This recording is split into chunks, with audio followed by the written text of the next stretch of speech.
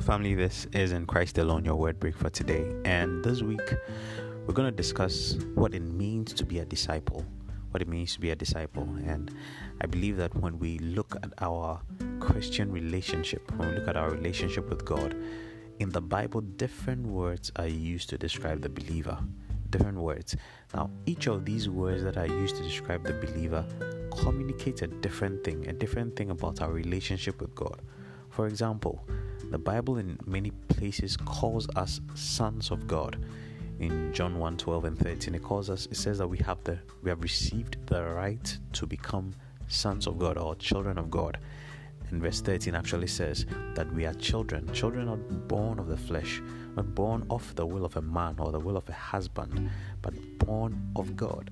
We read Galatians chapter 4 from verse 5 there.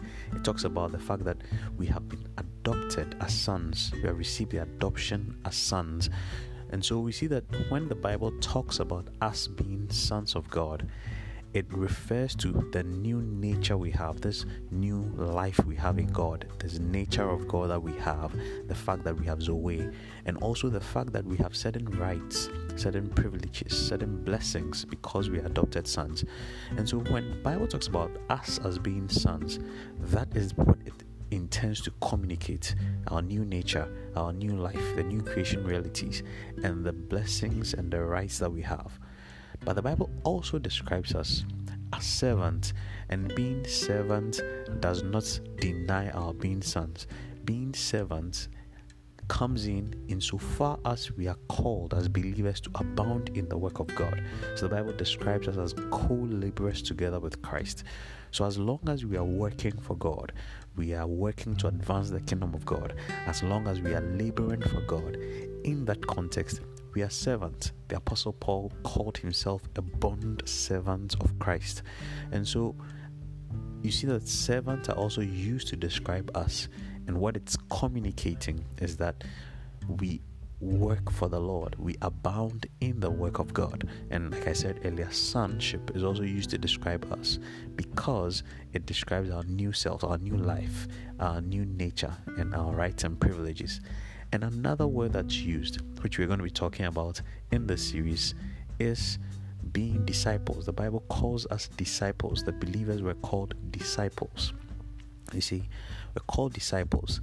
And this is what a disciple means. Jesus defined it in John chapter 8 verse 31. He explained what it means to be a disciple. When we say someone is a disciple of Christ, why that word? What does that word communicate apart from sonship, apart from being servants, apart from any other word that's used to describe the believer?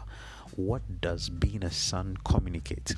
Jesus said in John 8:31, then Jesus said to the Jews who believed in him, "If you abide in my word, you are my disciples indeed."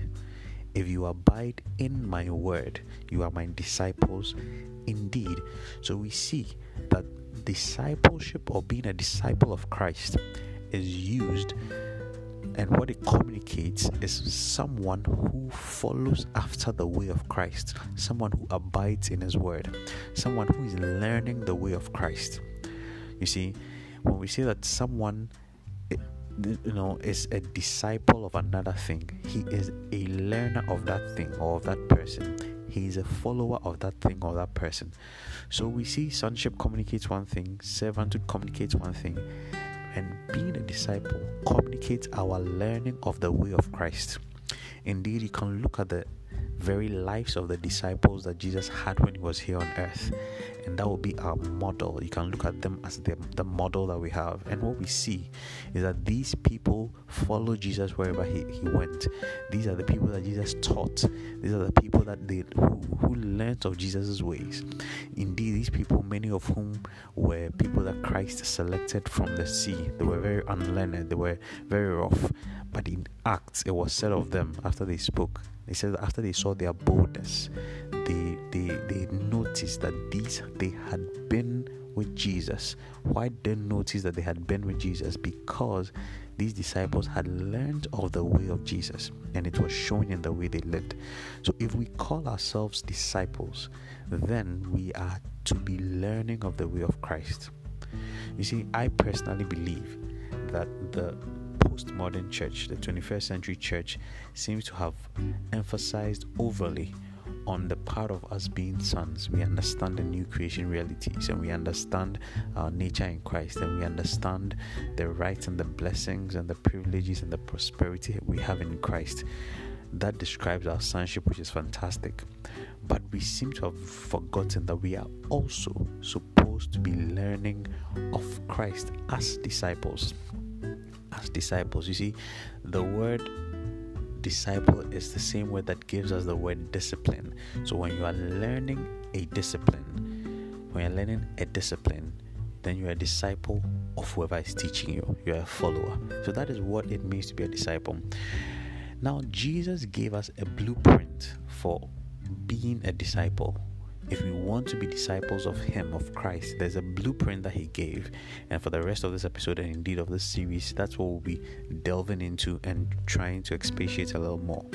In Matthew 16, verse 24, the Bible says, "Then Jesus said to His disciples, 'If anyone desires to come after me,'" If anyone desires to come after me, this is another way of saying if anyone wants to follow me, or wants to learn of me, or wants to be my disciple, if anyone wants to come after me, it says, "Let him deny himself and take up his cross and follow me." Let him deny himself and take up his cross and follow me. So this is the blueprint. He mentions 3 things: denying yourself, taking up your cross, and following Him. So we're going to take the first part, deny yourself, which is really it's a very interesting expression. That expression, deny yourself. If you want to say it as a full, complete instruction, what we would say is that you deny yourself. You deny yourself, which makes it very interesting, because how can the very person that has to be denied be denying himself? Do you get the point? That how is that you denying its own self? Which means that there is a you. When we take that person, when you say you deny yourself, there is a you in that statement that has to be doing the denying, and there is a you that has to be denied. In that one person, there is a person that has to be doing the denying, and then there's a person that has to be denied. And the only way we can explain this, or the only way I understand this, is that the person that has to be denied is your old self. The old self of the flesh, the old self with its desires and its corruption, has to be denied. As long as you're on this earth, there's that old self. But then there's also the new self that has to do the denying. That new self is the new self of the Spirit. That new self is the regenerated spirit man. So you read Ephesians chapter 4 from verse 22. This is what the Apostle Paul says. He says to put off your old self. And he describes the old self. He says to put off your old self, which belongs to your former manner of life and is corrupt through deceitful desire. So there's that old self that belongs to the former manner of life. It must be put off. And he says, and to be renewed in the spirit of your minds. 24.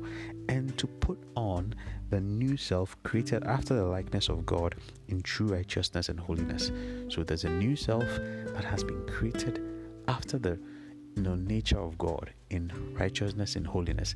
This new self of the Spirit has to deny the old self with its desires. What this means is that you cannot be a Christian and continue to hold on to, continue to live in the old desires, the old self, the old way of doing things. If you want to learn after, follow after, be a disciple of Christ, the first step is to deny yourself. Deny yourself. I'll share more about being a disciple. I'll come your way again. Have a wonderful week. God bless you.